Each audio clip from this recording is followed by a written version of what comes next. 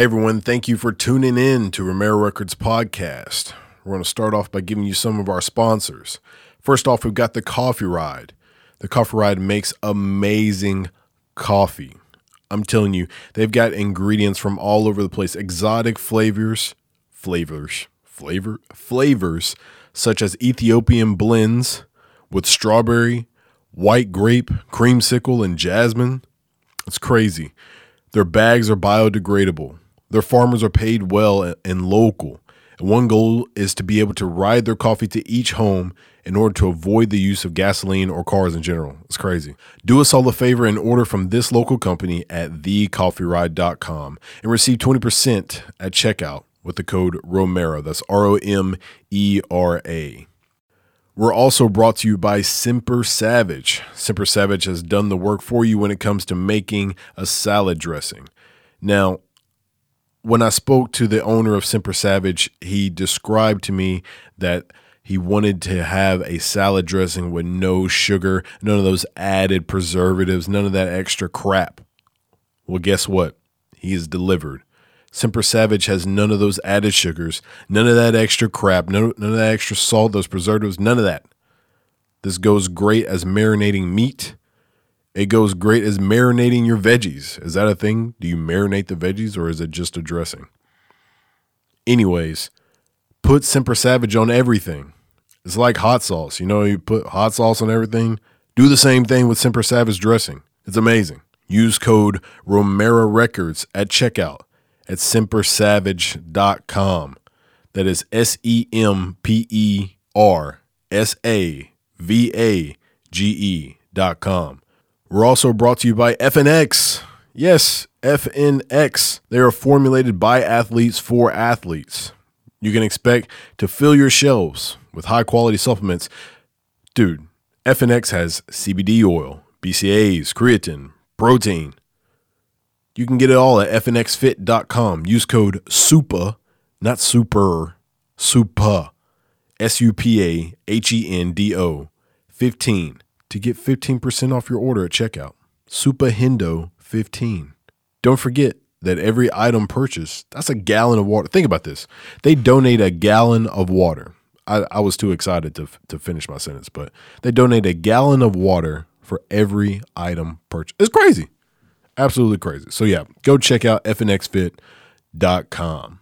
We're also brought to you by Magic Spoon. Now, at first I was really skeptical about Magic Spoon. Their cereal is pretty good.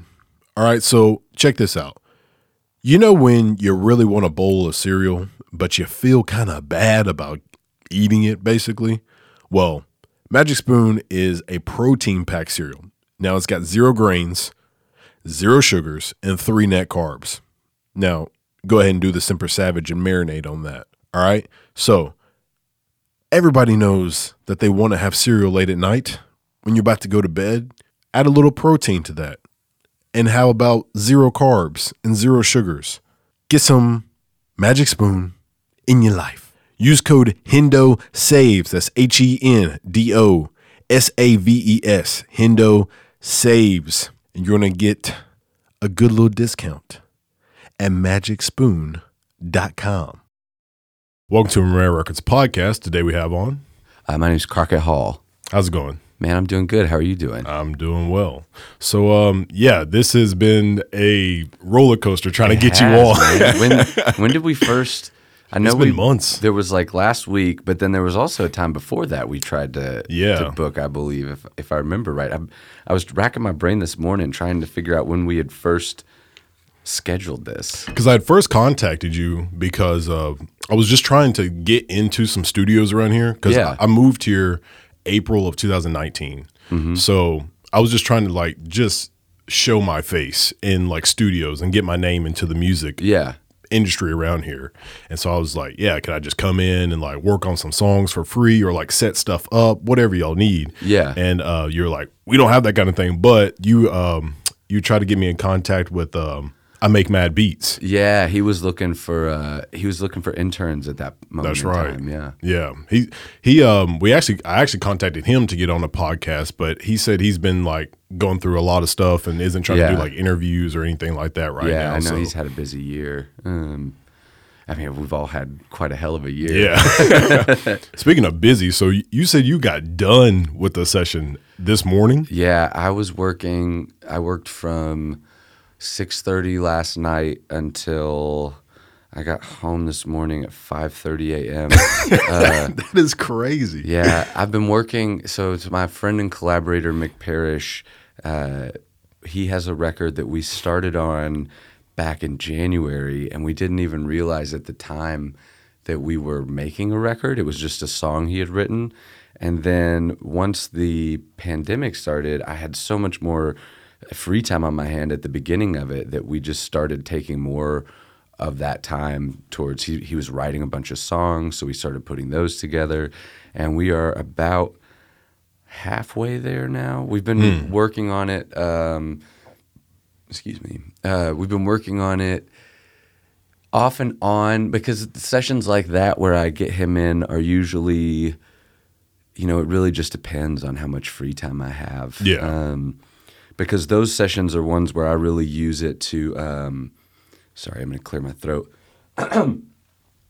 Those sessions with Mick are sessions where I really use that as an opportunity to try out weird and interesting mic placement. Since he lives here in town, it makes it really easy. There's not as much of a pressure as there usually would be for what I do over at Sun Studio to get it done that night, because most of the clients that come through during a normal year at Sun are coming from all around the world. So they're usually only there for, I think the most we've done with anybody, we had this band from Germany that came and did 5 nights back in 2017 maybe. So if they're doing 5 nights, are they trying to cram it like what you just did last night, or do they sort of? So the interesting thing about Sun Studio is it's primarily set up to do tours during the day. So any session you book there, if you do a run of consecutive nights, or if you don't even, at the end of the night, the engineer has to break down everything and put it back where it goes, so that the next morning when they come in to do the tours, there's space for the tourists to come in and see the studio. All the mics have to be put away, amps have to be put back where they go. So it's kind of a very zen thing, because no matter how chaotic and messy, the setup gets throughout the night, at the end of the night, you're always breaking it back down to put it away. And I have bands or people that will often, they'll see me starting to wrap cables and they'll want to help. And I'm always like, no, this is my moment. This is my moment of zen. Yeah. We've accomplished something. We've done something. And also, I know where all this stuff goes. You don't. Yeah. And it's not even it's just easier. I remember I had this band come from Canada once, and in true stereotypical trademark Canadian fashion, just the nicest people. And they were wrapping cables, and they wrapped 16 cables and then set them down right on the stool, and none of them were tied. So they're just all I went to go put them away, and they all just got tangled. Oh no. It's not a big deal. Dang. It really, that stuff doesn't stress me out. But it's an example of I appreciate the offer and genuine willingness of someone who sees that I'm in the middle of doing what looks like a mountain of work, which it really only takes it takes longer to set the room up than it does to break it down. I mean, that's pretty obvious, I would imagine, because for setup, you're really trying to dial in the placement of your microphones, what mics are you wanting to use? Yeah. There's no isolation rooms. Have you ever been to Sun? I haven't. Oh man, you got to come through. Yeah, you're more than welcome to. It's just this old studio. I don't know how familiar you are with it, but I did a little research. I think you're notorious for Elvis being there, right? Yes, yeah. That's what I would say brings in most of the tourists from around the world. And when I first started working there, I was always way more interested in Stax than I was Sun, because I've always been way more into Otis Redding. I think he's a much more interesting and entertaining performer than Elvis personally. And I had played with some Stax players before I started working at Sun, gotten to know some of the people over there. So I was really interested in Stax. And when I started working at Sun, I was like, how am I going to make the story of Elvis interesting.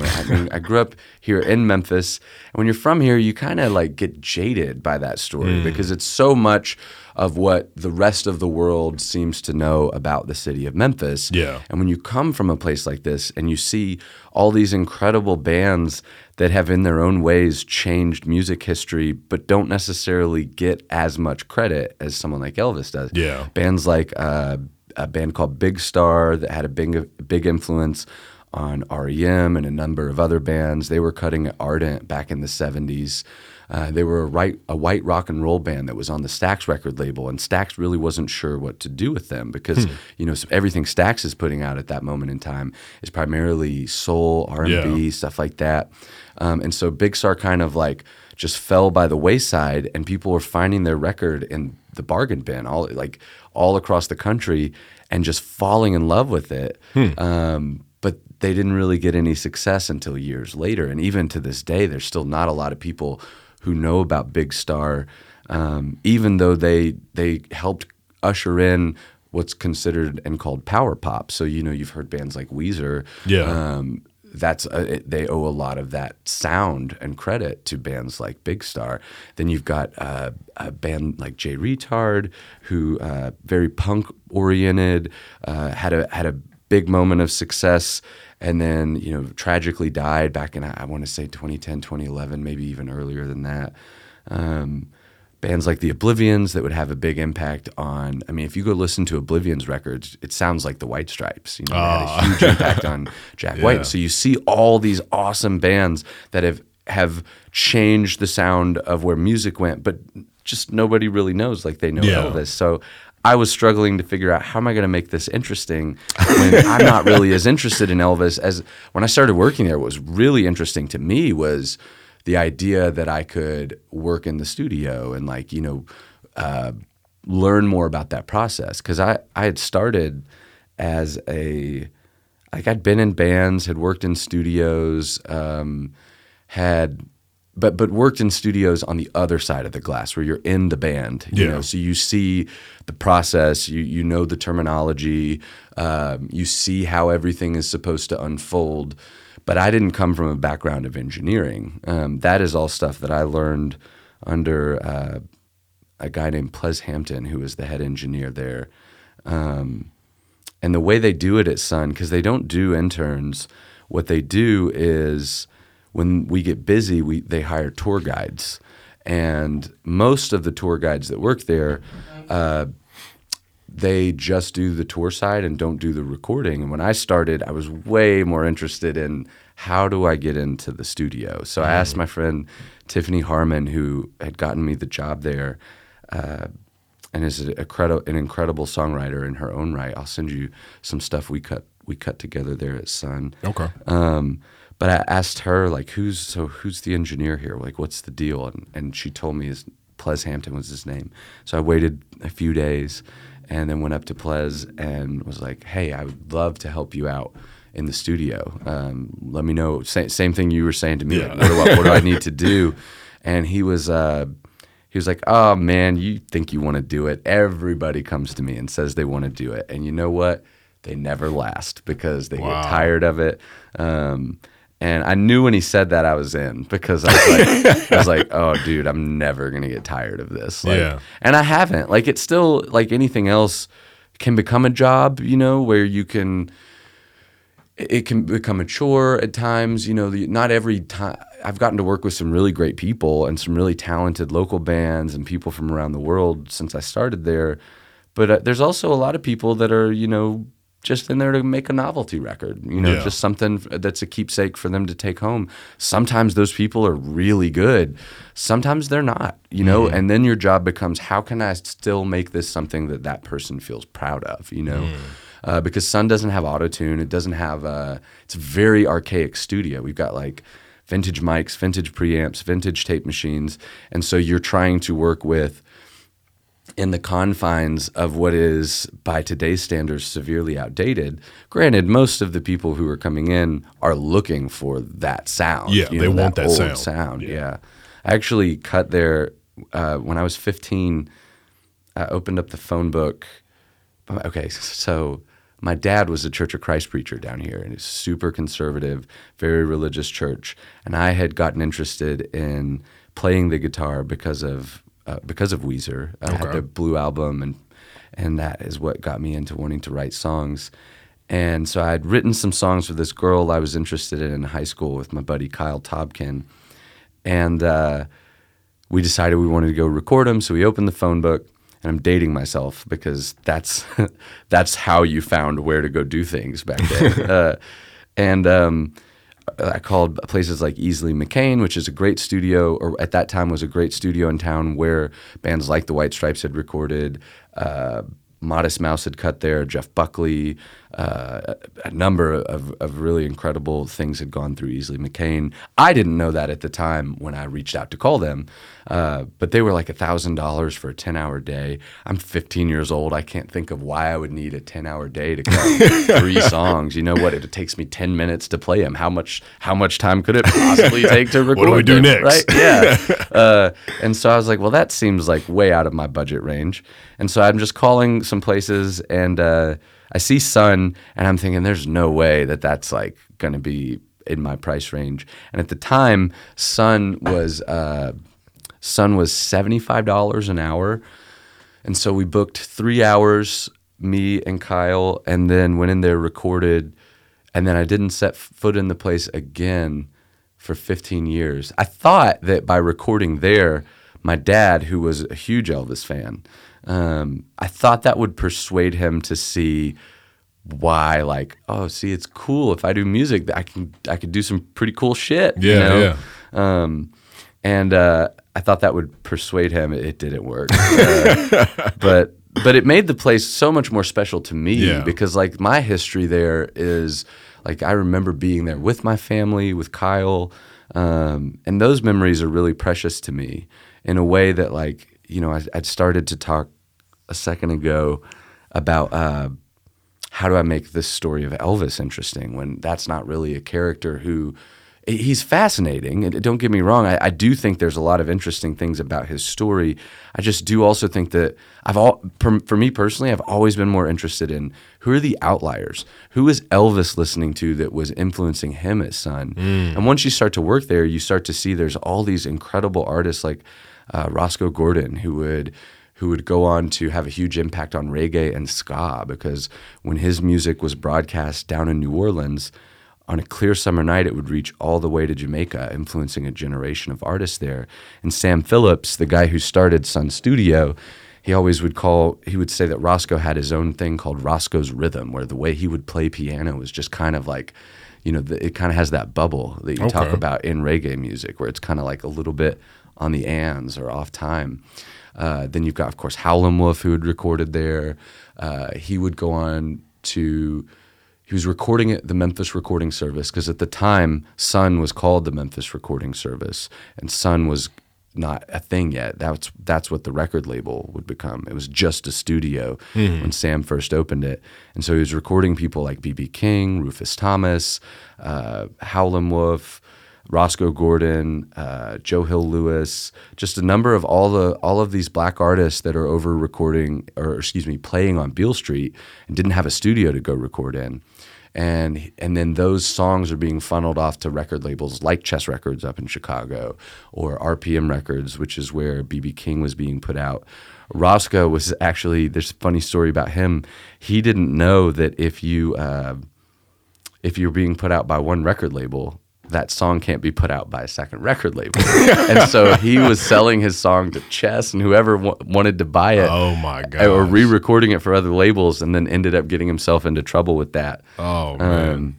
But so there's so many incredible stories and characters of people that are the subjects I'm way more interested in. And that made the story a lot more fun to tell, because then it doesn't become the story of Elvis, which I think Memphis has this, I don't know if problem is the right word, but this tendency to make everything revolve. How can we funnel and shove more tourism into that?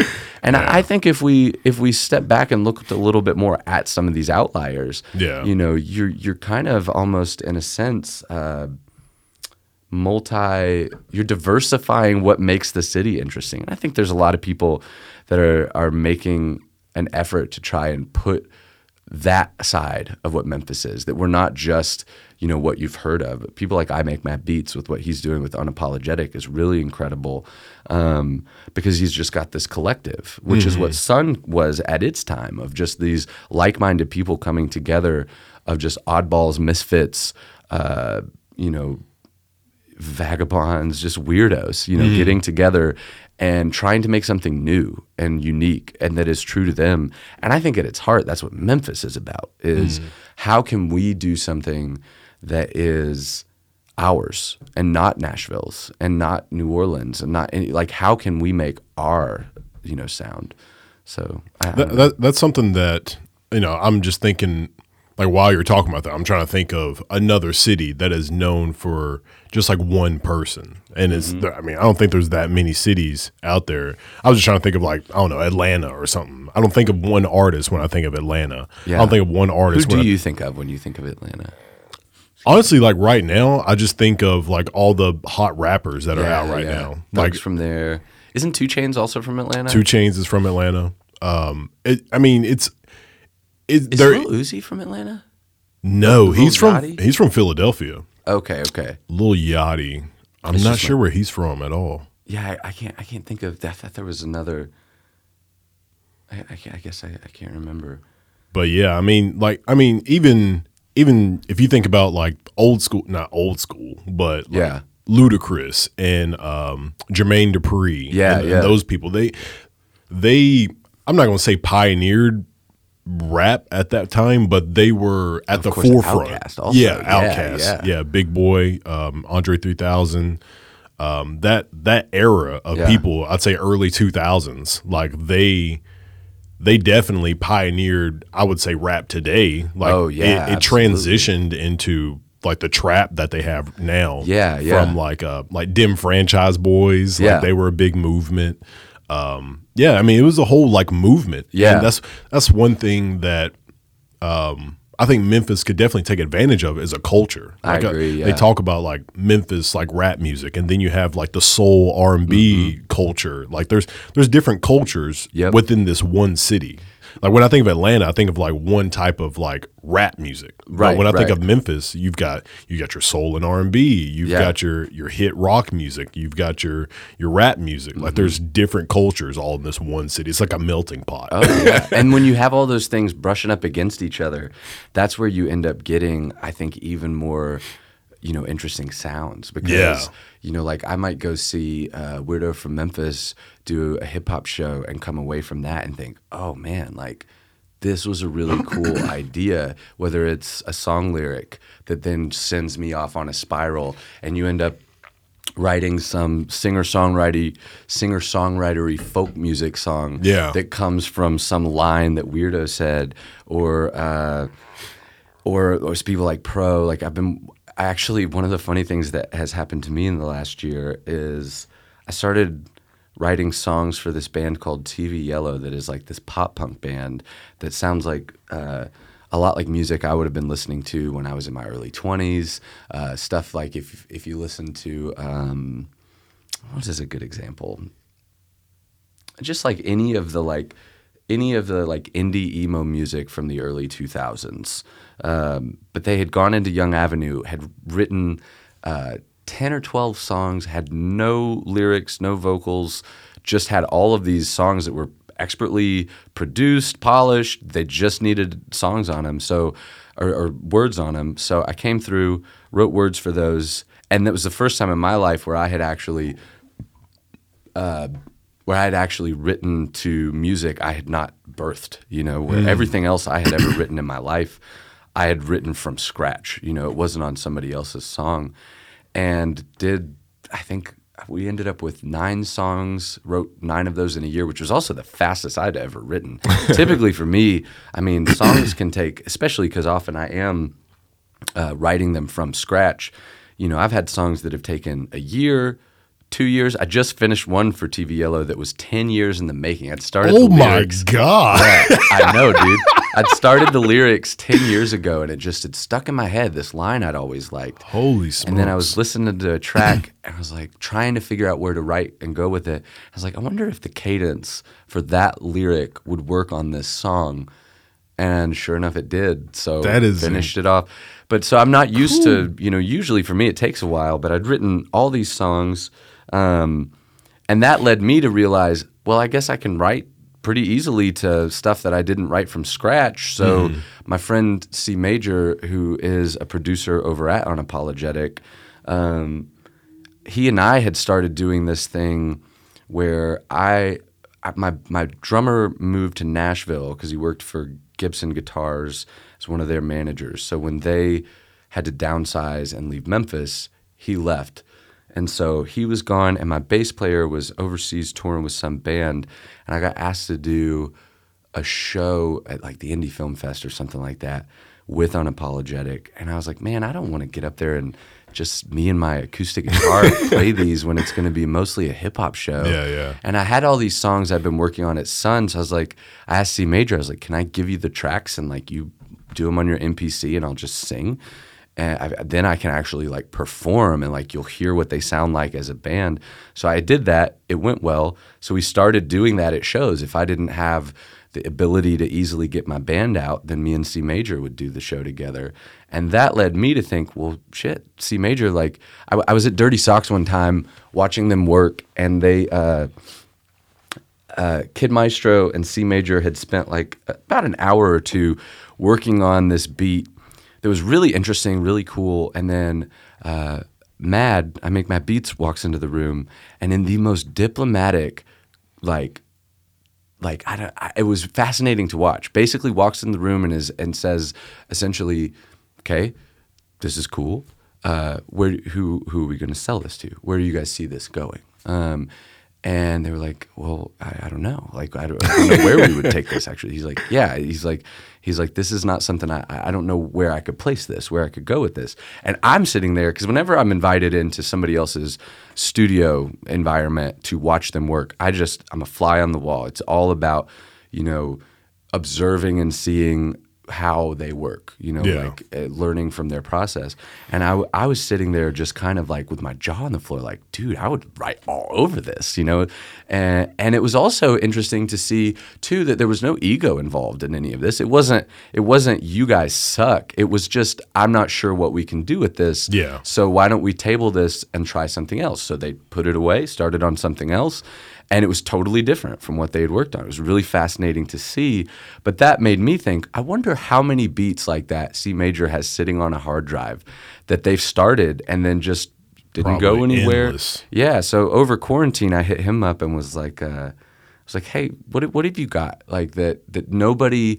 I also watched him one time sit down with Project Pat at Young Avenue, just to play beats that had been sent to Project Pat. And I think also C Major and Kid Maestro might have had some beats of their own in there. But Project Pat's just sitting there telling stories, from coming up in Memphis, all of just his memories of being in the city, what he feels like the rap game is like now in the city. It's really interesting to watch. And every now and then he would stop and just nod at C Major, and then C Major, or I think it was C Major running that session. It could have been Kid Maestro, but they would take that song, put it in a file so that he could later write to it, and then Project Pat would just continue going to tell his story. So I'd kind of seen how for hip hop how this works is like it is kind of about whereas for me I've got to wait till a song comes. I don't I've never really had the luxury of telling a band, nah, I don't hear anything for this. It just doesn't really work that way as easily. I think the advantage to hip hop and rap is you just make a beat, like there's all these electronic. Yeah. We have the electronic advantage. Like when you're making a rock song, you can take samples like Slate Digital, they have their own electronic stuff. Yeah. I think Ghost Hack has some pretty good samples and stuff, and you can just put it into a computer, plug and play, good to go. But you don't get that beautiful natural sound of it's kind of like somebody using digital plugins compared to analog plugins. Right. There's a difference analog hardware. There's a difference in that sound. So when you're actually recording a drummer with your Neumann microphone, or actually recording a guitar, and you've got that amplifier like right there in the room. Yep. It's completely different than just like a rapper, I'm not a rapper, but a producer producing for rap music who can just hit their MPC with an 808 and play some keys on a keyboard and like, all right, I'm good, we're done. That's a really fascinating subject of conversation to me too, because you see a lot of nothing makes me lose respect faster for an artist or musician than when they start talking about, I like music made with real instruments, like that kind of like that argument or idea, as though like when Kanye West walks into the studio to produce an album, he's not using the studio as an instrument. Like the idea that if you're not hitting an actual drum or playing an actual guitar, and I know you're not saying this, but like that there are people who think that if you are using a digital plugin versus actual analog or whatever, that is somehow less than musically an actual band doing the thing. Yeah, and that's fascinating to me because I kind of look at it like. This is a weird analogy, but it's the first one that popped in my head, so I'll go ahead with it. But like, when you're switching through filters on your Instagram, right? Like there's different colors that are going to be brought out.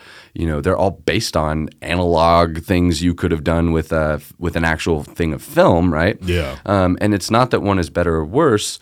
It's more so, did you get the picture? And that's all we're trying to do when we're recording somebody is like capture a moment in time. And I'll tell people, anytime people ask me about recording, I really try to dissuade people from becoming too gear fetishist or too fetishizing gear too much, because that can really get in the way of what you're there to do, which is, ultimately. Are you talking about like if somebody walks in, they're like, oh, you don't have a Neumann TL M103 yes, or I can't record here. Exactly, that kind of stuff. Or the idea of I see this a lot more of like the idea that since I'm able to work with tape or with older microphones, as though somehow that makes what I'm doing more prestigious than somebody that is like bedroom producing. I mean, Billie Eilish just got all those Grammys off of a record that was made in a bedroom. Yeah. Like the game has changed. We were doing these engineer meetings back before COVID started at Crosstown. This guy named Jeff Powell, who's a vinyl mastering engineer here in Memphis, had this really cool idea to get all of the engineers in the city into one room once a month to just kind of talk about, basically almost a State of the Union, but for music. Like, how's everybody doing? And he did a really good job of including people from all of the different genres and scenes. And one of the fights that was inevitably breaking out in these meetings was some of the old heads kind of shitting on, the idea of bedroom producing. Yeah. And people like, I don't know if you're familiar with Young Dolph or Ari Morris, but so Dolph's engineer, Ari, is a friend of mine who has a studio over in Midtown. And he just kept trying to get people to see like that. The way of like needing a multi-million-dollar studio to make a great record is dead. Yeah. It's not that those places are no longer important. It's not that, the reason Sun works so well is because we have the tours to buffer the cost of what it takes to like, when I have to go get a ribbon ribbon, that's like $300 to $400. If I have to get 4 of those done in a year and I'm just a recording studio and don't have the tour side of that to help eat that cost up, it can get expensive really quickly. Yeah. And, if you want to be a multi-million-dollar studio, you've got to find out all these new ways to pivot. Yeah. And the challenge, those places like Ardent or Young Avenue Sound and the engineers that work there, the challenge that they're facing is that they're having to find ways to basically cut their costs, but the pay that engineers are making for sessions hasn't gone up in like 25 years, You're still basically making like, if you can walk out of there for a 10-hour day and have made $100, that's a good day, and that's challenging, This way of work is, and now you've got all these services where mixing can be done digitally, people are just AI like sending their stuff, like Lander and all these sorts of things. And I think those things are cool in the sense that they maybe provide some kid just starting out the opportunity to learn more about the process, what mastering is or what is mixing. But I hate to think that, and I don't think we ever will lose. I mean, it's kind of like you can make a meal at home or you can go to a nice restaurant and have a chef cook you one. I don't think we'll ever lose studios, but I do think that they're going to just continue to become harder and harder to maintain. Yeah. One thing that I've got a friend, Flight Pilot D, and he keeps like, so I mix and like do all my stuff and record myself, but he's like, dude, we got to go to the studio. Yeah. I'm just like, I agree with you. Like, I'm not saying we shouldn't, like, just because I can do it here, but like, it's just funny that me and him both agree on like, let's go to the studio because it's a different environment. Exactly. Yeah. And it's a vibe. Like you were talking about room tones. Like we're not in my room. We're in a different room. So it's this totally room different is different. Work ethic idea too, because it is a different vibe. Yeah. So it's like you're showing true. up to work. Like it's like from working from home and then going to work. Like you're going to a place where work is supposed to get done. Like you're not hanging out, chilling with your friends. It's like, hey, we're here to get something accomplished. Some people do better too in that environment, and some people do better feeling like they're not on the clock, like they are in their bedroom. I personally do my best work when it comes to recording, for me personally, when I can feel like I'm just in a state of like I'm not on the clock. Yeah. Studios can be very difficult when I'm the one recording. Like we did the TV Yellow record, the vocals for that over at Young Avenue, which was the first time since I'd started working at Sun that I had another engineer cutting my vocals and we weren't doing it at Sun. And so it was really interesting, and it's challenging because I like to get it in that moment where your headspace is right there. Like, oh, I got to go sing this song right now. I was watching Homecoming with my girlfriend a few years ago, the Beyonce film where she does the 2 or 3 nights at Coachella or whatever it was. And when we got done watching it, I was like, babe, I got to go to the studio. Like, you can't watch someone with her work ethic do what she does and not feel that need to like, so that's when I like to cut. And it can be difficult to go into the studio sometimes with the idea of like, okay, I've got 10 hours to get these vocals, because then it starts to feel like, you start watching the clock like, oh, am I getting somewhere? So I don't know. I really like the idea and try to provide a space at Sun where local artists can kind of come in and feel comfortable, not like as though I'm not watching the clock. Like we've got the time. I did a really cool session over quarantine with a band called Black Hippie, and we did a 10-hour day during the day at Sun, which is unheard of. All of our sessions usually start at night, but because we were closed down and nobody could come through for tours, we got in there at like 10 a.m. I got the room set up. And then we cut from like noon until I think we wrapped that night around midnight, which is the way most studios work, Yeah. So we did that, and it was so much fun because we could kind of like unwind. We just had to get 2 songs. And I really want and try to provide a space where when people come into work, they don't have to feel like, all right, guys, well, we've already burned 2 hours, smoking weed and having fun. Like that's all part of it. Like you've got to kind of be able to you almost have to be a little bit of a shrink for each client. You never know who is going to have that moment where they're just having a breakdown, and you need to get everybody out of the room so it can be just you and them locked in. That's some service right there. Yeah. That's one thing that I was telling you about my friend Ryan. He says that he loves just being able to help out the people with. So if they're trying to sing and they don't feel comfortable with the way that they're singing, just try and give them a little bit of tips and tricks on like, yo, just do this, or hey, I like that, but you need a little bit more energy. Exactly. So those kind of things I think people appreciate and will make them want to come back to you. Knowing how to do those things too. Because like that's also challenging, is like some people need to hear, everybody kind of needs to hear that sort of positive reinforcement in a different way. Some people respond to a lot of push, like, oh, you got better. I know you got better in you. Come on. That's the best.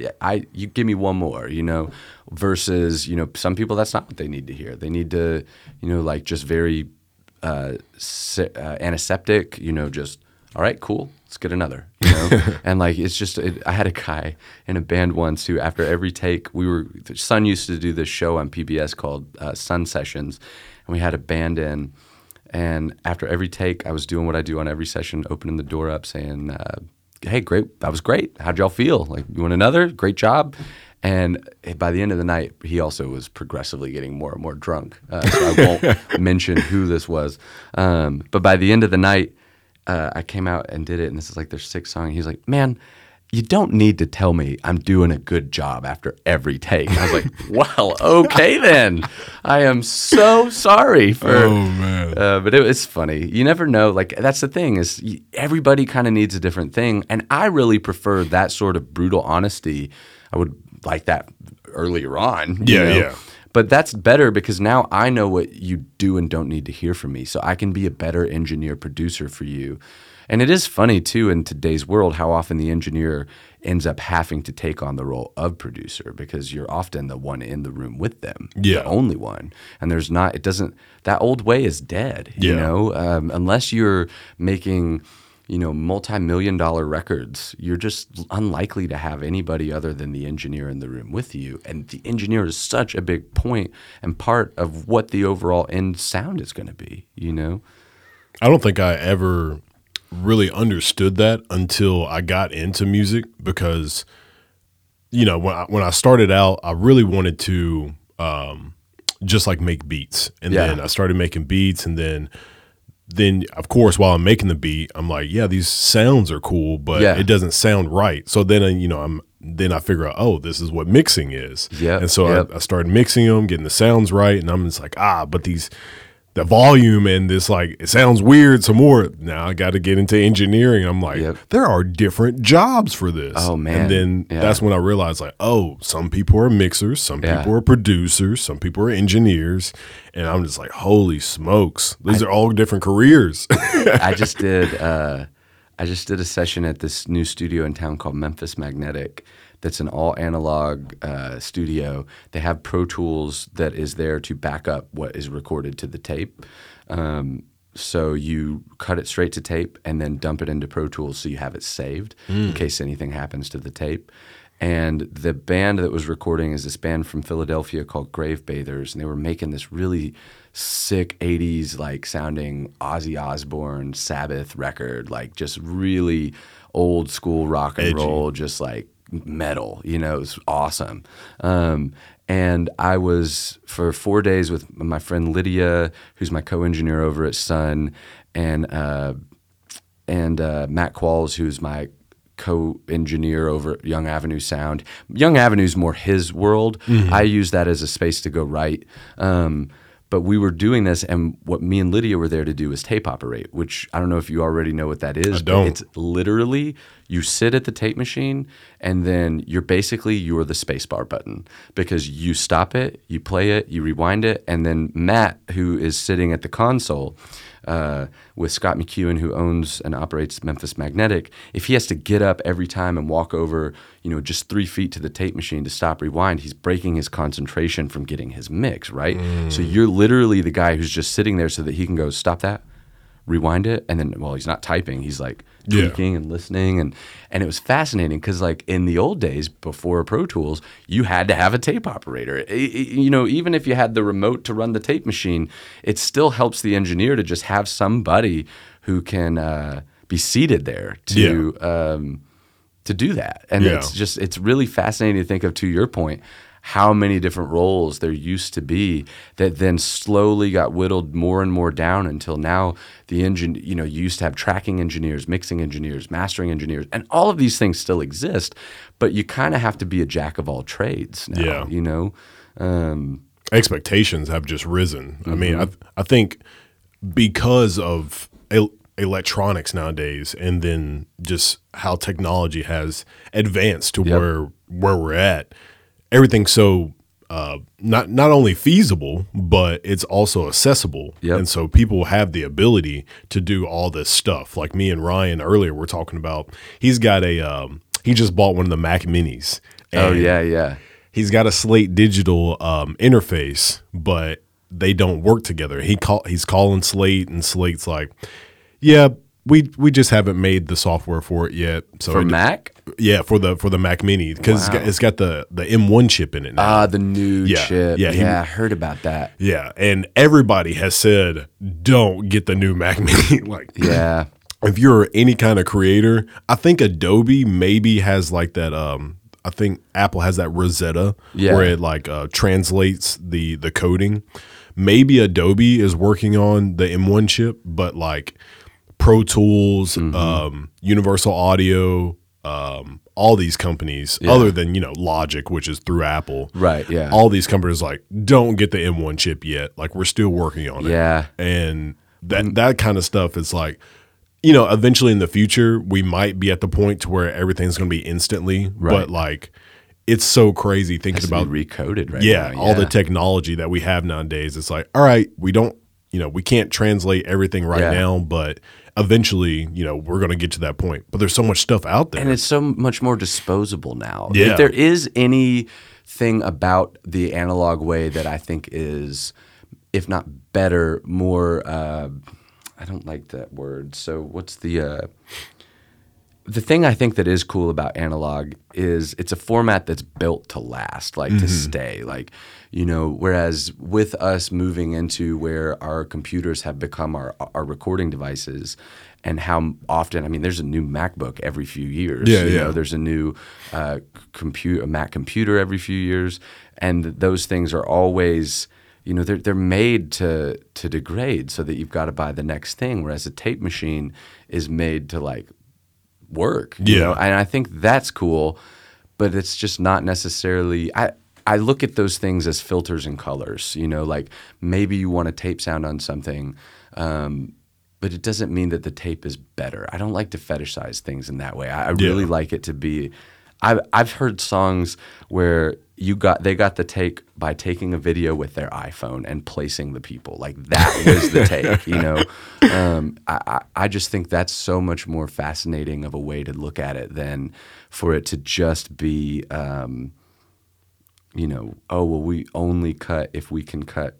We had a band come into Sun once who we use the tape machines as auxiliary for tape slap, so for a slapback tape delay.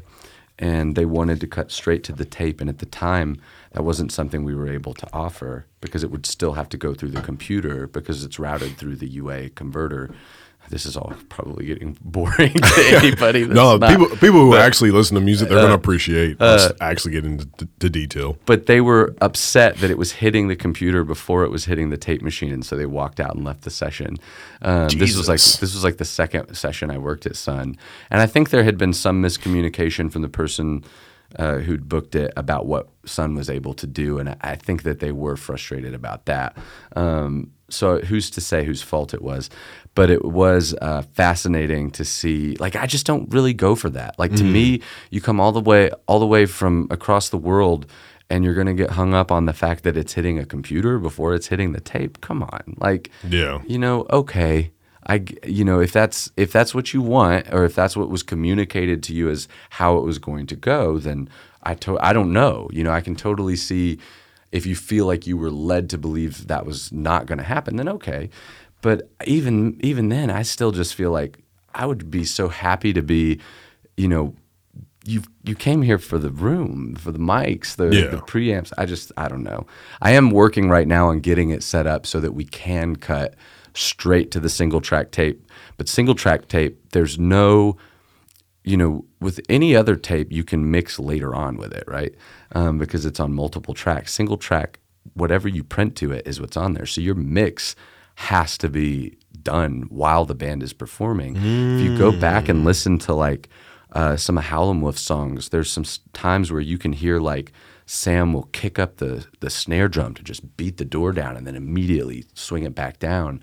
And that's happening while it's cutting onto tape because he can't take that later and oh, let's go mix this. The only thing he was able to do That's crazy. is compress it, master it, but that's it. There's no mixing. So every performance you hear that came out of Sun was done the moment the mix was done the moment they were done playing the song. Do you know anybody who, I guess, is stuck in their old ways that is able to stay, I guess, so somebody who was successful years ago and refuses to agree with newer stuff. Yeah, and still is doing successful.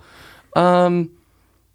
I mean, the only people I can think of that would fit that description are people that got successful enough to not have to worry about the cost of money. Because I mean, a single reel of 1/4-inch tape is $100 if you get it with the actual reel. A pancake, which is just the tape that you can then take out and put onto the reel, those are $30. And how long does that last you? 30 minutes. About 30 minutes. Now, you can re-record over them.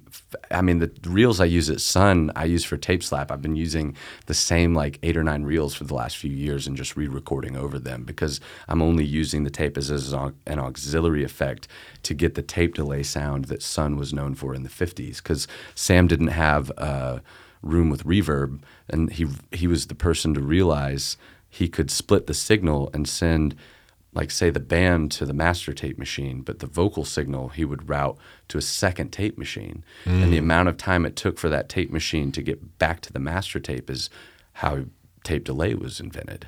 Wow. So whenever you use a tape delay plugin or anytime you put delay on something, that's crazy. The first instance we have of that being used in popular music came from Sun Studio, with Sam trying to work out how to get more depth to the vocals, to the guitar, and it was, through that. That's crazy. And see, you don't get there without having a problem. That's what's really cool about it, I don't know if this is true, but have you heard the story about how distorted sounds from guitars came about? Yeah. It was somebody was about to perform, and then Ike Turner and Jackie Brenston at Rocket 88 was the song. Okay. They dropped their amp. There's multiple stories. The one that Ike said was they were coming into the studio that night, and it had rained as they were driving up from Clarksdale, and they were taking their amp out of the trunk, and it was the only amp on the premises, because at the time the musicians would bring in their amps and guitars. Now we have them there. But they're bringing in the amp, and they drop it, and it busts the speaker cone. So they had to go next door to the restaurant that was next to Sun. Sam runs over there, gets newspaper, shoves it around the speaker cone to keep it held in place. So this is happened in Memphis. It did. Oh, I Sun Studio. I don't even know where I heard this story from, but that's crazy. That's how it happened though. They needed, they didn't have another amp. And Sam, he was a true Memphis character. He believed in this thing called perfect imperfection. He wanted the artists to be their unapologetic selves, you know. And I think that's what's really important and can sometimes get lost in pop music today, where a place places like Nashville, not to consistently shit on Nashville, although that is basically what we do here in Memphis. Places like that, I feel like, can often become cookie cutter, places to churn out hits. And, I always got into music because I wanted to, I didn't want to become famous or rich. I want to make a living and be able to survive doing this, of course. But I think that there's something to be said for doing it because it's what you have to do. You could take everything away from me that I've worked to get to today, and I swear you're still going to find me in a bedroom somewhere with a microphone or my phone and GarageBand and just the earbuds, whatever I've got to write and record with. I'm never going to be able to stop. You could throw me in prison. I'm still going to sing and write songs. You know, it's just a part of what I've got to do to find my peace with myself. And he was a big believer in that sort of idea of, if he said, if it doesn't come bursting out of you, or that was Bukowski, but Bob Dylan said something about Sun it felt like the artists there were singing for their lives. I like that. I think that's true, and I think that's important and something you've got to carry with you wherever you go and whatever whatever place you're working in is like, to get the take, you've got to be able to tune out everything else and get on that frequency level where, you know, it's like a radio station where you're tuning into where were you when you wrote the song? What do you mean? What are you trying to convey with the song? And how do you properly capture that? And the mics and the equipment that you use are all just the tools to get you there. You know, they're the camera with which you're taking the picture, you know? Correct, yeah. Yeah, you just need to figure out, you know, what canvas are you trying to capture? Yeah. Like what is it about that song is going to make people feel even more involved with it? Yeah. There was I keep forgetting this quote, but it was a quote. I've been going through Full Sail University through music business. Yeah. And the quote this guy had mentioned was something about the entertainment business is the monetization of an emotional attachment people have to something. Mm-hmm. So it's basically saying we're making money off of your emotional attachment to something. Yeah. So if you're a huge football fan, like I'm a huge Alabama football fan, like the entertainment business is making money off an Alabama fan because they have an emotional attachment to Alabama football. Like when Alabama scores a touchdown, you celebrate. Mm-hmm. Why are you celebrating? Well, they scored. Well, I didn't do anything. Yeah. Why am I happy? Yeah. That's how the entertainment business is. So when you're able to do that to your fans, like if you put out a song called Green Skies, like somebody might think green skies, like the sky's not green. But when you sing that song and they're listening to it and they're like, man, I know exactly what he's talking about. Exactly. That emotional attachment just brings people in. They're like, oh, I love this guy.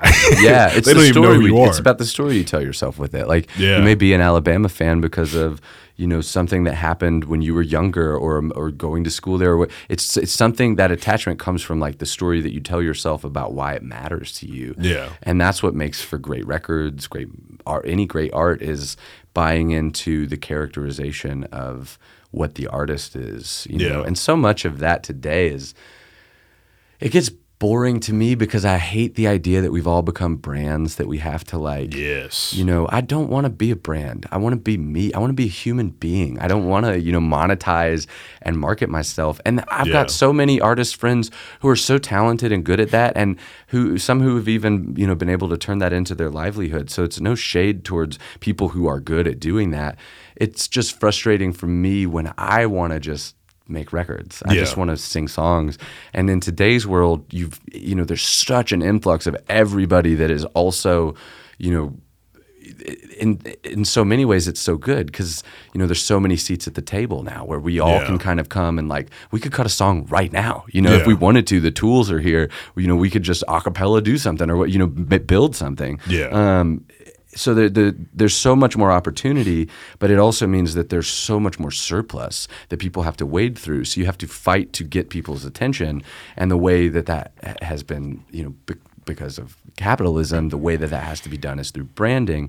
And that's where, for me, it's like, man, props to anybody who's able to do that and do that well.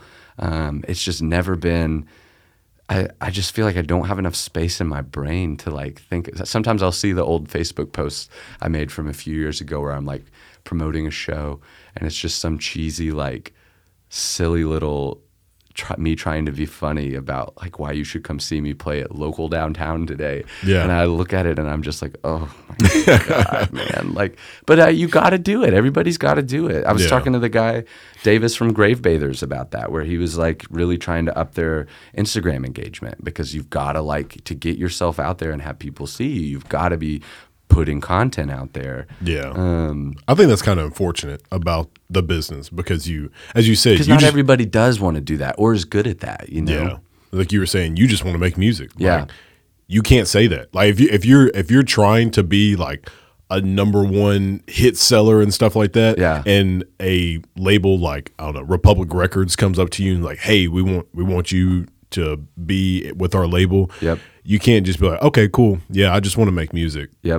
But no, we need you to fly here. We need you to do this. We need you to do this stuff. Like, you can't just, I just want to make music and that's it. I feel lucky.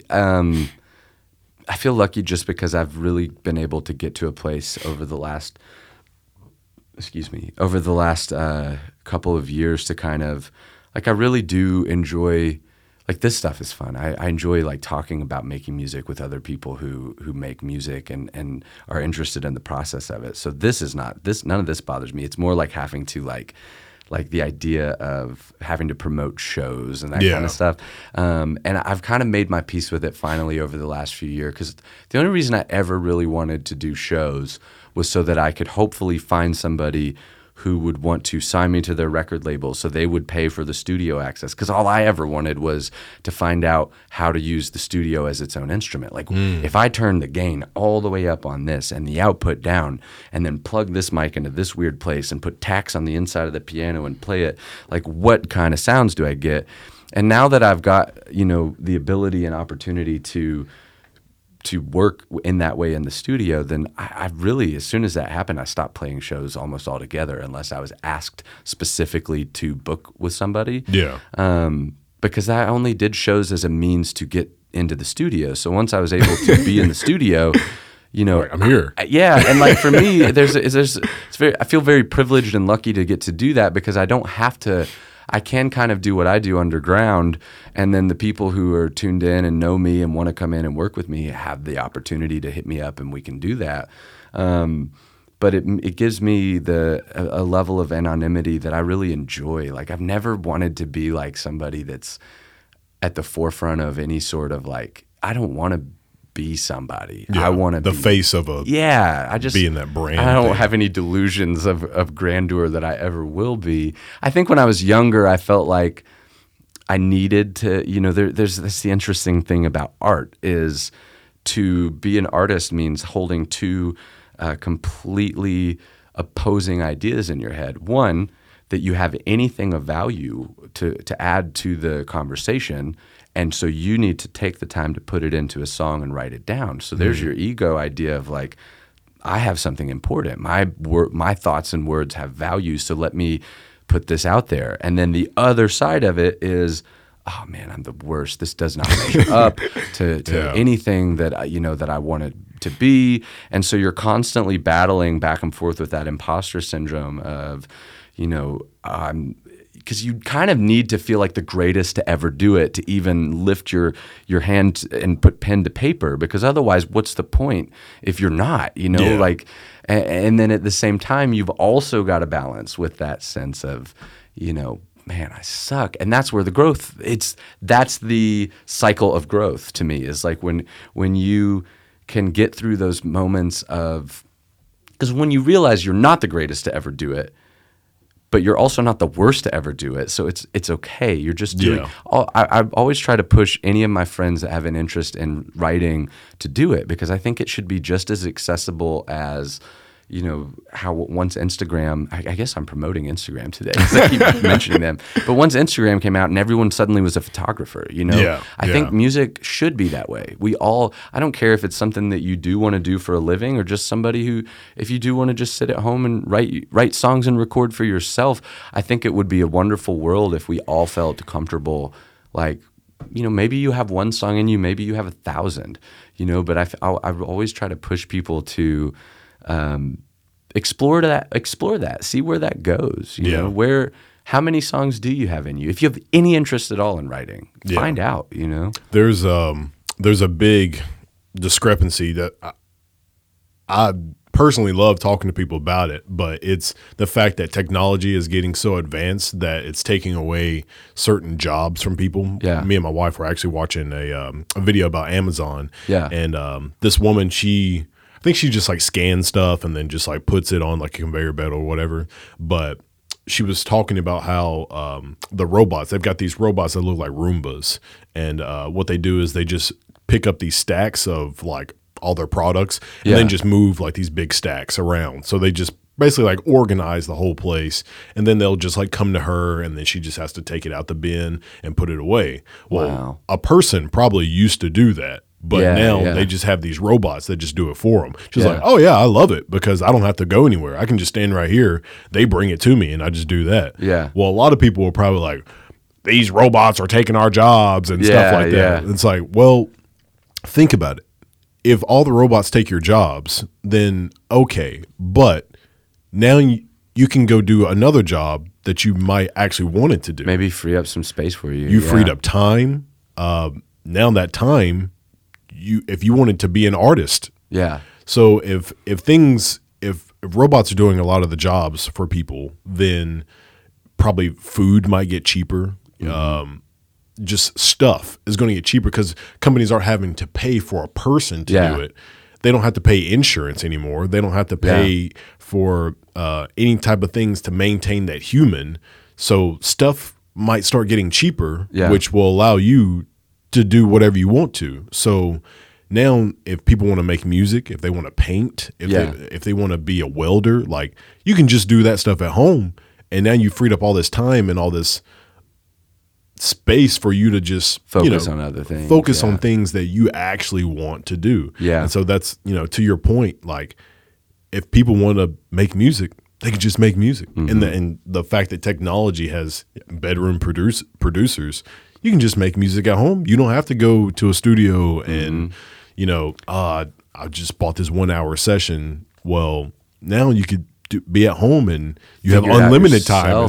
Exactly. And that's where so much of the beauty comes in too, because anytime you walk into the studio, you are at the whim of the guy that is setting up the mics, picking the mics, engineering, mixing you. And once you start learning how to do it yourself, it's kind of like the difference between commissioning a painting and painting yourself. You might be able to, maybe you've got an artist that you like, and you want a portrait of, your dog or something like that, and they can get close. But if you learn how to paint yourself, maybe you can get closer. Yeah. And I also have always been fascinated by the idea of, like, all the artists I've been the most into are outliers, or particularly artists who don't have success until later on after they're gone. Like there's this French poet Rimbaud who in the 1890s moved to Paris to become a poet, which at the time would have been the equivalent today of like becoming a songwriter, a singer-songwriter. He moves to Paris. This guy is like, Mozart levels of brilliant in his poetry, would go on about 100 years later, just a little less than 100 years later, to influence modern songwriting with people like Bob Dylan, Jim Morrison of the Doors, and Patti Smith. But he moves to Paris, falls in love with another poet named Paul Verlaine, who's cheating on his wife, and they have this horrid or torrid affair. Somebody's hands get shot in the process when they're breaking up. Oh, man. He moves to Africa and becomes a gun runner and is selling guns, and then dies because he gets so disillusioned with the poet scene in Paris, and just writes it off, tries to burn every single copy of poetry that he could get his hands on that he'd written. It's a miracle any of the stuff survived. And then just never writes another poem as far as we know the rest of his life. And then holy smokes, he dies this really sad way where he's like, he gets a leg infection while he's living in Africa running these guns, and is being carried back to a place like hundreds of miles from any sort of a hospital. This is like the 1890s. And is being carried on a stretcher through the African terrain, and just like has to have his leg amputated. This has like gotten really sad really fast. But he never got to see how much of an impact he had. And there's something about what he did that I think makes that even more entertaining, or not his death, but that he would walk away from it, and say, no, this isn't for me, because it just, I don't know why that fascinates me so much. I've always had these fantasies of like someday being like, nah, I'm done. I've said everything I had to say. Yeah. I'm going to move to the country garden. I don't know. Like, I love doing this. I don't think I ever will stop. I think I'll do this till the day that I die. I mean, you more see that in like, I guess, athletes, because it's physically taxing. Yes. So you've had people like Andrew Luck, star athlete at Stanford. Yeah. And the dude, I think, graduated with an engineering degree. I think he was like a mechanical engineer or something like that. And then he goes and plays for the Indianapolis Colts. And I think he played like, I don't know, like 5 seasons, maybe 6. Yeah. And then just like, I think he got hurt. And then when he was hurt, he was like, yeah, I'm done. And the fans, like, he showed up to a game, announced that he was retiring at the game. He was just in street clothes. Yeah. And when he was walking out, when the game was over, the fans started booing him. And I was like, that's he was on your team. Yeah, they were booing him because they were upset that he just like up and retired randomly. Yeah. But I mean, at the end of the Props day, to that guy though, like you gotta follow yourself and do what's best for yourself. Exactly. You know? So much of life is spent, you can't spend it living for other people. You've got to be doing what makes you happy, and just following that.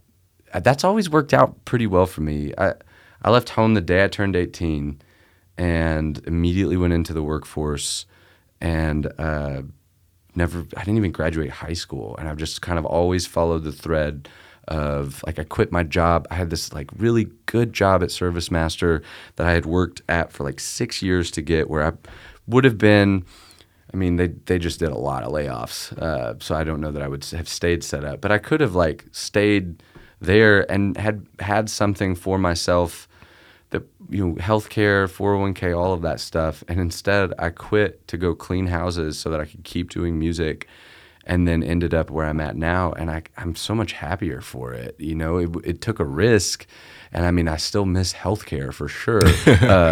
But I think that, I don't know. I don't get to pick how long I'm going to be here. I would rather spend the time that I am here chasing this dragon, a rabbit, for as long as I can, because you don't know where it's going to lead. Yeah.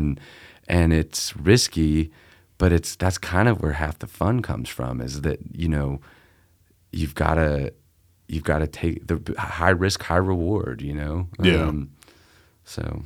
So who are some people that I would say have severely influenced you, like it could be from Sun specifically, or just anybody outside of Sun? I like to find my influences a lot in, would it be possible for us to take a quick break so I could have a cigarette outside? Yeah, go ahead. Then this would be a great question for us to come back on. Is that cool? Yeah. Because then I can kind of think about it. Is that all right? Yeah, that's fine. Sweet. All right, cool. We can stop it. We'll be back. All right, we're back. Yeah. The fact that a lot of people, so I'll have like people on, and I've always feel like somebody wants to take a break, and then and then like at the end they're like, oh, I got to use the bathroom so bad. I'm like, I told you can use the bathroom if you want to. Yeah. But I'm glad you said something though. That's no, funny, yeah, that's fine. You feel refreshed now. Probably. I do. Yeah. I feel it would be easier to answer that question. We were talking about influences. Okay. Yeah. The people who have influenced you. So I would say I really like finding my inspiration in local artists a lot. Lately, over the last few years, several of the people who've had a big impact on me influentially, as Mick, the guy I was working with last night. He has been an endless source of inspiration. If you were to ask him, he would tell you that I just steal everything that he does. But I love working with him. We're twin souls. Like, we just really, one of those people you can collaborate with where you can see that you're both having the same idea at the same moment. Nice. So that's been nice. A weirdo from Memphis is a hip-hop artist that I occasionally play bass for, who just is next level on. I can't wait till we can do shows again, because Weirdo puts on some of the best, most high-energy excitement shows I've ever gotten to see. Pro is another rapper. These are both guys that are affiliated with Unapologetic. I mean, really, that whole crew is just from I Make Mad Beats to Pro to Weirdo to Kid Maestro, C Major, Aaron James. I mean, if I start listing them, I'm going to forget and leave somebody out. But that whole crew has been really influential. Then, as far as like more well-known, artists that have had an impact or influence on me, Songwriting wise, I was really into a band growing up called Bright Eyes, Connor Oberst, a band called Rilo Kiley. Jack White was a pretty big influence on me, not so much sonically as he would talk a lot in interviews about going into situations with a set of limitations, like those White Stripes records they made with just him and Meg, where they would go in and say, okay, we're only using 16 tracks to record, and they would not allow themselves more tracks than that. So they're going in already with a wall that they have to work against to get the sound they want. You can't just throw everything you want at it till it sounds good. You've got to get it right very much on the foundation.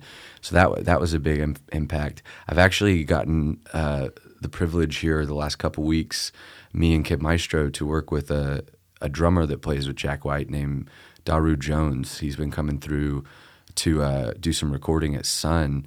And Daru also plays, what is it? He was working on a song the other night that Q-Tip's going to be on, which is really cool. Nice. But he's a really interesting drummer. He sets his drums up in this really unconventional way. He just did SNL with Jack White a few weeks ago. I guess now it's probably been about 6 weeks ago. But he's been really cool, loves Memphis, he lives up in Nashville, but also plays with Mono Neon. If you've ever seen Mono Neon's videos, he's a bass player that used to play with Prince. I got to cut them about 3 or 4 weeks ago.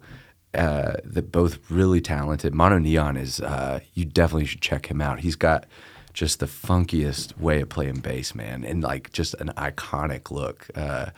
I'm really drawn to people who are characters. Yeah. I think that those people provide a lot of inspiration. Anybody, Mad Beats, his whole idea of, unapologetic is about being your unapologetic self, and that's what art's for. Yes. That's what we're supposed to be doing.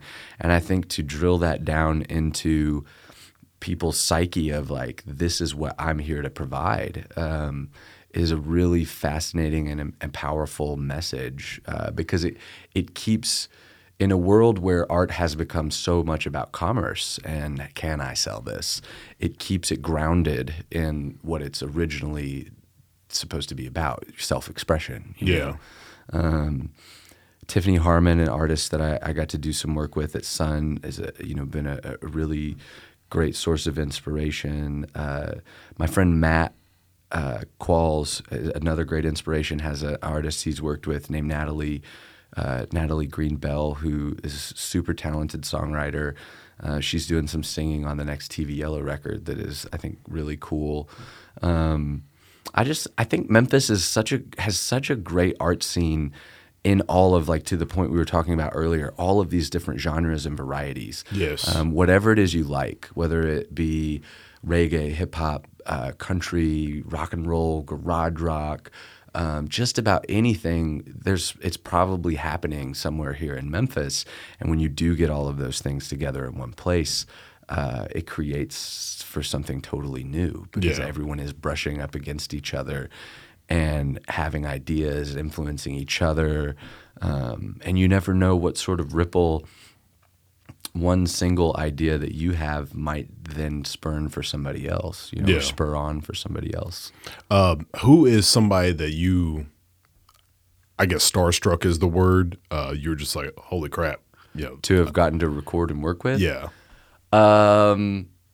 Well, so I was doing a tour in March, back before, like probably a week or two before COVID locked everything down in the States.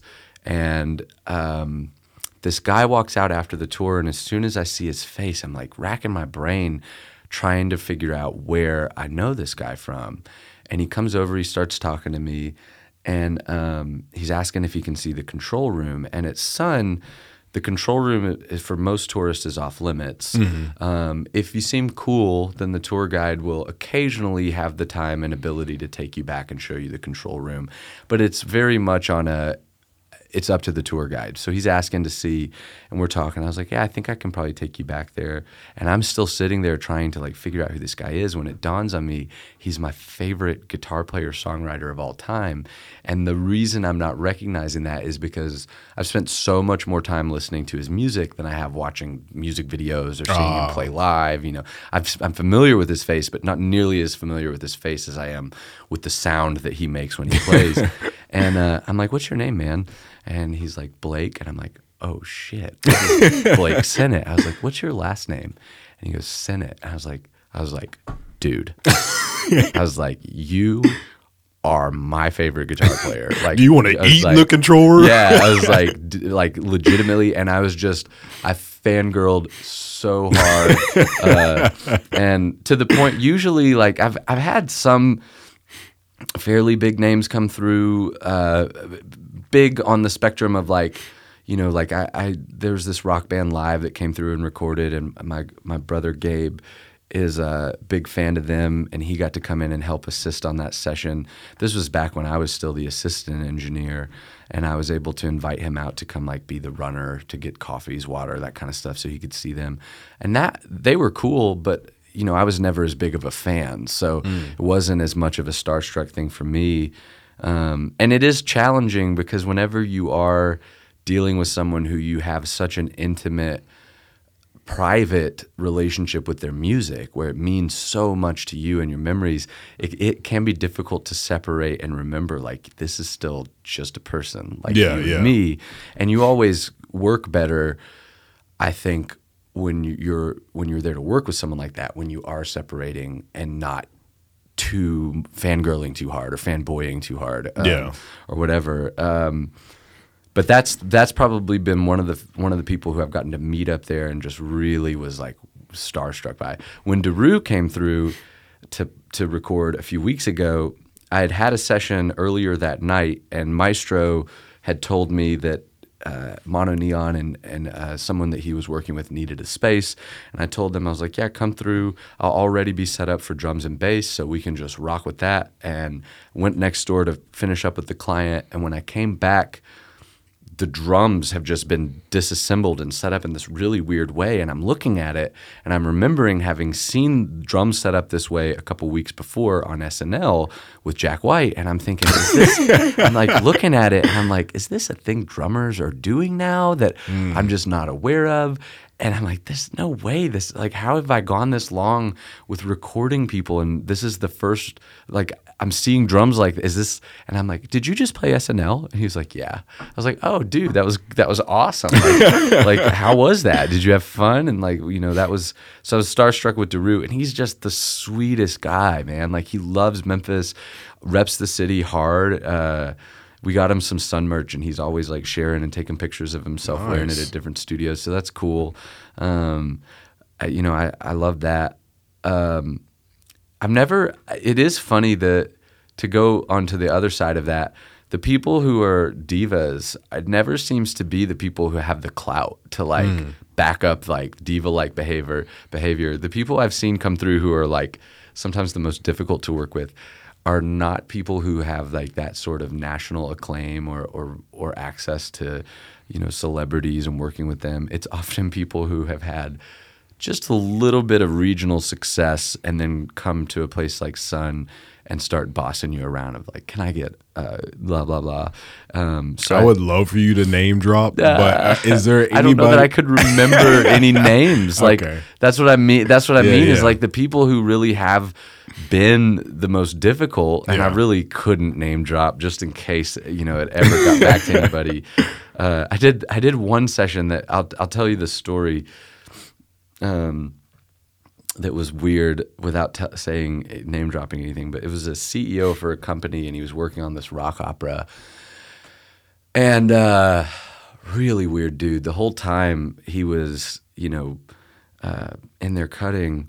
He was cutting vocals for something that he was not even ultimately going to be the singer for. These were the scratch tracks that he was going to have for this rock opera he's working on. And there's somebody who has a lot of money to do something like that. So he's in there cutting, and he's doing like man, I think we did 20 takes of vocals on a song.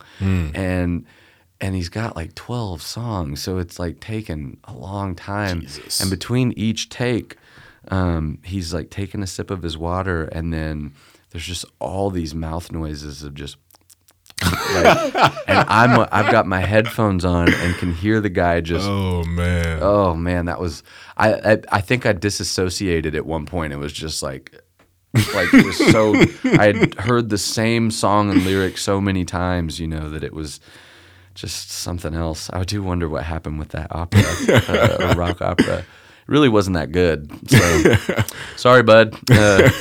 But I don't know. Like as your job as an engineer, if you're trying to make ends meet, is you still got to make that sound as good as you can, and make sure that person leaves with the best product you possibly can get them. I've heard stories like I think it was Russell Crowe. People said that Russell Crowe, like, they don't like working with him. Yeah, he can be a bit of a diva about him. But that kind of stuff like really surprises me, that some people can be at that level and still be like just unassociable. Yep. I had on Kirk Teachout, and he gave me a book to read, and it was called The Giver. Yeah. I think it was called The Giver. But I read the book, and it was an amazing book. And something that I grasped from the book was that sometimes people who have quote unquote made it, and they're like at the very top, those are usually some of the nicest people. Yep. Because it's like sometimes people are mean and rude because they're still scratching and clawing trying to get to the top. Yeah. But the people who are at the top, like, they've got nothing to fight for anymore. So they're just kind of there, and they're just at that point, they're just trying to help everybody else out. That's what I think we're supposed to do. Is I think about that a lot, especially being a white man in today's world, a white man with access to, a recording studio. I want to make sure that I'm, as much as I possibly can, using that sort of a platform to give to people who would not have the opportunity to come in there and work as easily. Like, keeping the rates flexible and affordable for local acts, for artists who are trying to do their thing. And I think you've got to be aware of what your own privileges or your own level of access or success has been, so that you can then turn around and see other people that have talent or heart, and then lift those people up and try to get them, the access to be able to continue to do whatever their dreams are, Yeah. And even if it's things like, you're unable to do, like when we first talked, like you're looking for internship. Well, I don't have anything like that we do here, but here's somebody I know who is looking for this, or who might be a good contact or point of reference, or, just always trying to look for ways to, because the more people that you can, if you can spend your whole life trying to be a bridge to getting people who would work well together into one room working well together, then damn, man, like that's more powerful than if I can just do that and go down into history as someone who doesn't really get recognized for it, but that happened.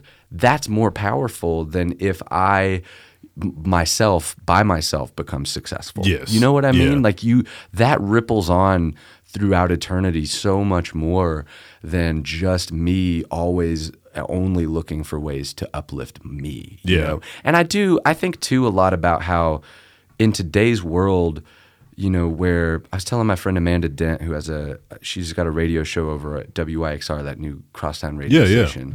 And we were talking one night about, we were having a band rehearsal at her house, and we were talking about music, and she was asking me when I was going to put some stuff out, what my plans were. And I was telling her, I was like, I don't know. Like, I really sometimes struggle with what's one more white guy's voice with music. Like, is that really still important? What I have to think, have we not really, if I'm pushing myself too hard, to get out there and constantly putting what I've made out and pushing that on people, I just feel like maybe I can get out of the way and work with artists and try to, I'll still put my stuff out, but I do this because I love doing it, But if I can lift up other artists, I feel like that's a better use of what I'm able to do than if I'm just using my access to only promote myself. Yeah. It's boring.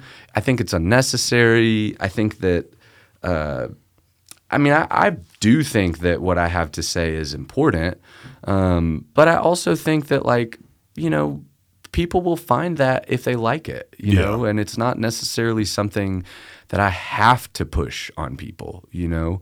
I can try to get out of the way and make space for other people to have platforms and give voices to others. And I think that there's more value for me in doing that than there is in, you know, putting out a song and then constantly just here, you know, listen.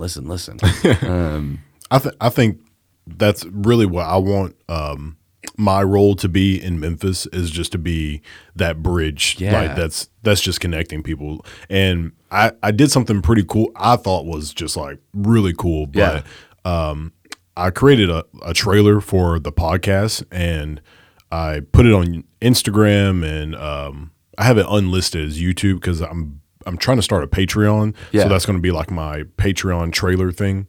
But basically, I just took where I say, "Welcome to America's Podcast. Today we have on," and then I just took everybody from the last episode I did to the very first episode, and then they all just said their names, and so it was something for everybody to see all the people that I've had on, and I've only done, I think, 43 episodes. That's fucking awesome, though, dude. But it was is cool. that all since you moved here, or just like were you doing this before you moved to Memphis? I think I did 8 episodes before I moved here, so I think like the 9th episode or so was when I moved here. Wow. So it was just cool seeing like all those different people, and then the coolest part is the people that know each other. So like even when you were like, "Oh, I really want to watch that one with Anna Elizabeth Craig," having those people on, and then I'll be talking to somebody, and they're like, "Oh, I know that person." I'm like, "Oh, snap, that's great." I was telling the story of with what's his name, Crisis J. So I had him on a couple podcasts ago, and we both follow somebody on Twitter. Yeah. And the person said, everybody post your music. I'm trying to find new people. That's a thing on Twitter. But so I posted a video that I've done, and Crisis liked it, which I didn't know who he was. And I think he said like, "Oh, this is a good song," or whatever. And then I went to his profile, and then it said he was in Memphis, and I commented. I was like, "Yo, you're in Memphis?" He's like, "Yeah." And then I like went through his tweets, and one of his tweets was with my friend Ryan that I had on probably like 6 podcasts ago. Yeah, I was like, "Dude, I know Ryan too." I had him. I had Crisis on the podcast. It was just, I'm like, dude, it's a small world. It is. Memphis is still, it's the biggest little small city. You know, it has just enough to be cultured, to be, it has just enough to like, you know, there's a lot out there for you, but everybody does kind of know each other. And I think that's cool too. Like, so much more interesting when you're part of that scene and you're trying to see what is outside the scope of the scene that I work in. Yeah. It's really fun to go, you know, from, you know, I've had nights where I've gone to see like Weirdo play a hip hop show, and then gone to some dive bar and seen some rock band I've never heard of, you know, or a rock band I've gone to go see because I like them, and there's so much culture in the city, and I can't wait till it can come back and we can like get back to where we can see shows. It's going to explode. Oh man, everybody's going to be itching so bad, and everyone, all these artists and musicians have just been sitting at home writing records and songs, and you know, maybe learning to record themselves. And, you know, I agree. I think it's going to be a complete explosion. There's 3 people who I really want to have on that I've had some sort of connections with. Well, so there's, what's the name? Boo Mitchell. I really want to have him on. Matt Rossbang. I want to have him on. And, and then I Make Mad Beats. Those are those are probably the 3 people that I'm aware of that I want to have on that I haven't had on yet. I'm sure there's thousands of other people that, that are in the music industry that I'm just probably not even aware of. Like all these people that you've been naming, I just don't know who they are. It's not that I don't think. I'll send you some of their stuff, and if you ever want to have anybody on, let me know. That if it's somebody I know, I'm more than happy to get y'all in touch with each other. Awesome. I think my buddy Lee Mars would really enjoy this. He's a producer that makes the music a lot with Rudy Reimer, the friend of mine who me and Rudy, the first time we met, he was doing a show with Kid Maestro we were both on. And this man got up there with the flu. And this was back in the days where, it wouldn't have seemed like such a crime to get up and do a show while you're sick. But he gets up there with the flu and just Michael Jordan's it, just kills it. And the funniest thing was it was at Rail Garden. Have you been to Rail Garden? Yes, I have. So it was in the ping pong bar area of Rail Garden. And for whatever reason, Rail Garden had put a birthday table right up near the show. And so Rudy is doing like just this like balls to the wall hip hop with the flu, 6 feet from 7 or 8 older white people who are just like, what is happening right now? Like, and it was so great. And like, I had to leave the session that night because at the time there was another engineer. So I left the session to go do this show and then needed to get back so I could finish breakdown and, help the other engineer out. And I couldn't leave till like I saw his performance. It was so good. And then we didn't even end up linking up with each other because I rushed out as soon as he was done until about maybe 6 months after that. We hooked up on Twitter and I was like, wait a minute, I know you. I did a show with you and you killed it. And like he's one of my favorite songwriters in the city. And it is really fascinating too to see, like you're talking about within hip hop, like he's gone from, he's done everything from, trap to more R&B to like another guy he works with, what's his name? Why am I'm like just thinking hip hop and I'm just blanking. TP, produced by TP, yeah. Taquan. He works with, he just did something that is on one of Gucci Mane's comps of like So Icy or something like that with I can't remember the rapper's name that he'd worked with, but he's like starting to kind of come up a little, which is really cool to see. And I'm working off, TP gave me his old laptop when I was setting up my home studio. He had an old 2012 MacBook where the hard drive had crashed and he set me up with that. And there's just so many people in this city, like from all, man, the thing that I love so much about Memphis is every time that I think I have seen it all, found everybody doing something, there's somebody else. Yeah. And I love that. I think it keeps it fresh. Yeah. That's one thing that I really like want people to see is how much is out there. Like, I really hope I get into like the thousands of episodes of this podcast, but like just being able to find these random folks, which I don't just do music. Like I've had on like doctors and photographers and stuff like that. So, but eventually I want to have on just like so many musicians because I'm just being selfish. I'm just grabbing all this info. Like like Victor Sawyer, I had him on, and he's a great guy, Victor's giving me all these names of these famous musicians. I'm like just nodding, but I don't have a clue who they are. But now I can just go back and listen to them and then look these people up. Yeah, even you were naming all these people, no clue who they are, but I can look them up and check them out and stuff like that. And that's the beauty of which by all means, I want my podcast to shine over everybody's, but like this is something that needs to happen more often. People just literally just talking, having a conversation. Like this isn't scripted. I didn't say, all right, he needs to answer this, and this. Yeah. People just recording their conversations and being able that other people can go back and look at and be like, oh, he mentioned so and so, and I know that person. What's the Neon? What'd you say? The guy who plays the. Mono Neon. Neon. Yeah. Like somebody probably knows him that is listening to this, but I don't have a clue who that is. And somebody's like, oh, I didn't know anybody else listened to Mono Neon. Mono Neon is cool. Yeah, you'll enjoy it. He's like, he has a style that is all his own too, man. Like, just like not just in the way he dresses, but the way that he plays bass. It makes sense when you hear him play bass as to why Prince would have been like, you are good. I want you to. All I'm thinking about right now is Africa Bambaataa. That's what. Do you know who that is? Oh man! So you got to look up Africa Bambaataa. Okay. I think he was more of the. I think it was like the funk era, like when that first started, like those those guitars that had the piano keys on them. You know what I'm talking I know about? What you're talking about, like guitars. Yeah, he dressed all crazy and whatnot. Had like these very flashy dressing and whatnot. But Africa Bambaataa. That's cool. That dude was like God, I can't think of a popular song by him. Let me just look something. Do it on my phone and share it. But that dude was very like just flashy and very funky and different. He would have fit in with like Unapologetic. Yeah, I love that. Africa Bambaataa.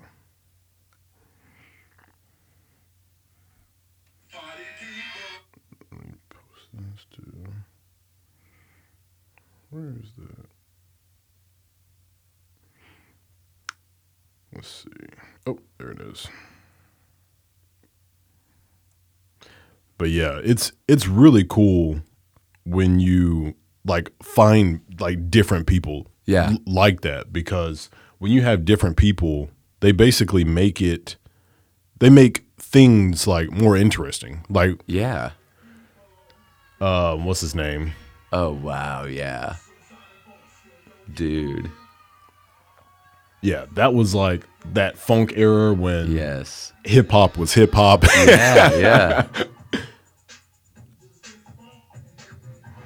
And you can hear just like the vocals, how they had like different stuff on. Uh-huh. All the effects and everything like that.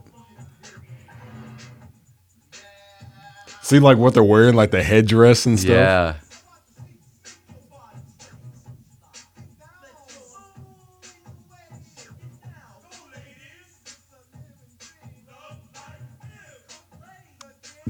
That's so cool. Yeah. I love that.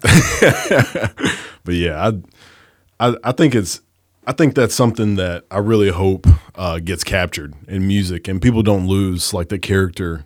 People don't lose that. And as we were talking about making fun of Nashville, like people getting into the industry to fit a mold and make some money. Like, yes, yeah. Please don't do that. Yeah, I mean, props to anybody that can make money doing this at a time, where for decades now, with the advent of digital music and streaming and places like Spotify, who still are not paying artists well enough, they're billionaires. Like all of those things that are happening, it is important that, I'm sorry, I lost my train of thought, to like make sure you're not being cookie cutter. Because otherwise I don't see where the value is in doing something that has already been done over and over again before. It's neat. I mean, if you're an artist who's wanting to make sure that something like Dom Flemons was a really cool guy I got to work with. He's in a band called Carolina Chocolate Drops. And what they would do, they would take old like blues songs, old spirituals, and then they also, I believe, wrote many of their own originals, but they would do them in that sound and fashion. And you're documenting and keeping the spirit of a music art form that is not nearly as popular now as it would have been, back then 100 years ago. You're keeping it alive. That's important. I don't understand why people feel the need to like do the same sound over and over again, unless that's your goal. If you're just trying to document and make sure that the spirit of that music stays alive, then I think that's cool. If you're just trying to ride the coattails of like, you can look at country music in Nashville is really bad for this of, well, we've gotten a hit with this sound, so now let's push all of our artists into sounding like this since we know we can sell this and package it. And that, that works, but it's kind of like running money on horses. Is like eventually that horse is it's just gonna quit on you, know? And that cash cow's going to run out. Yeah. And I mean, make your money on it, sure, while you can, but it's also just, to me, that it all kind of comes back to like, the fact that we live in such a strong capitalistic society where if it doesn't have monetary value, so many people don't see like why, why does this matter?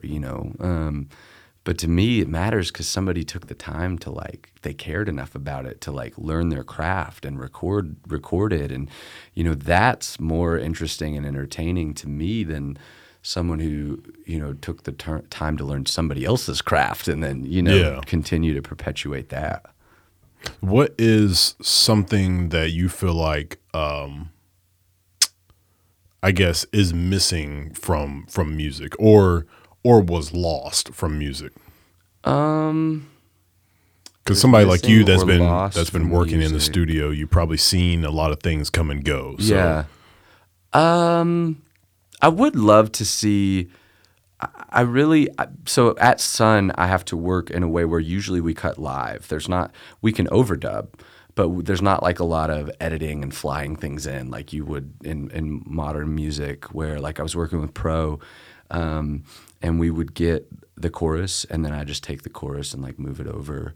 And that was something for me that I've not had as much practice with, because I'm usually operating in a way where, oh, here comes the chorus, let's get another version, sing it again or sing it all the way through. And I really do think that way of working live is special and fun, because there's a magic that happens in that moment that I think is really cool, especially with bands. In modern studio settings, even this last TV Yellow record and the one before it, it's built from the ground up where, okay, let's get our drums, now let's get often our bass, let's get our guitars, now let's get our vocals. And so you come away with something where everything's been isolated, and you get perfect flexibility on your mix because you don't have the bleed of like at Sun. If I cut a band and you want to take your guitar solo out and redo it, like add a different guitar solo, well, that means we've got to lose the room mics because it's already in the rooms. That means we've got to make sure your guitar solo is not bleeding into any of the other mics that I can't take it out of. So like we've got to cut live because of the bleed. And it feels a bit like riding a roller coaster, like that third or fourth take where they've been struggling to get it, and it's like, oh, this is a good one. This is a good one. Come on, just stick the landing.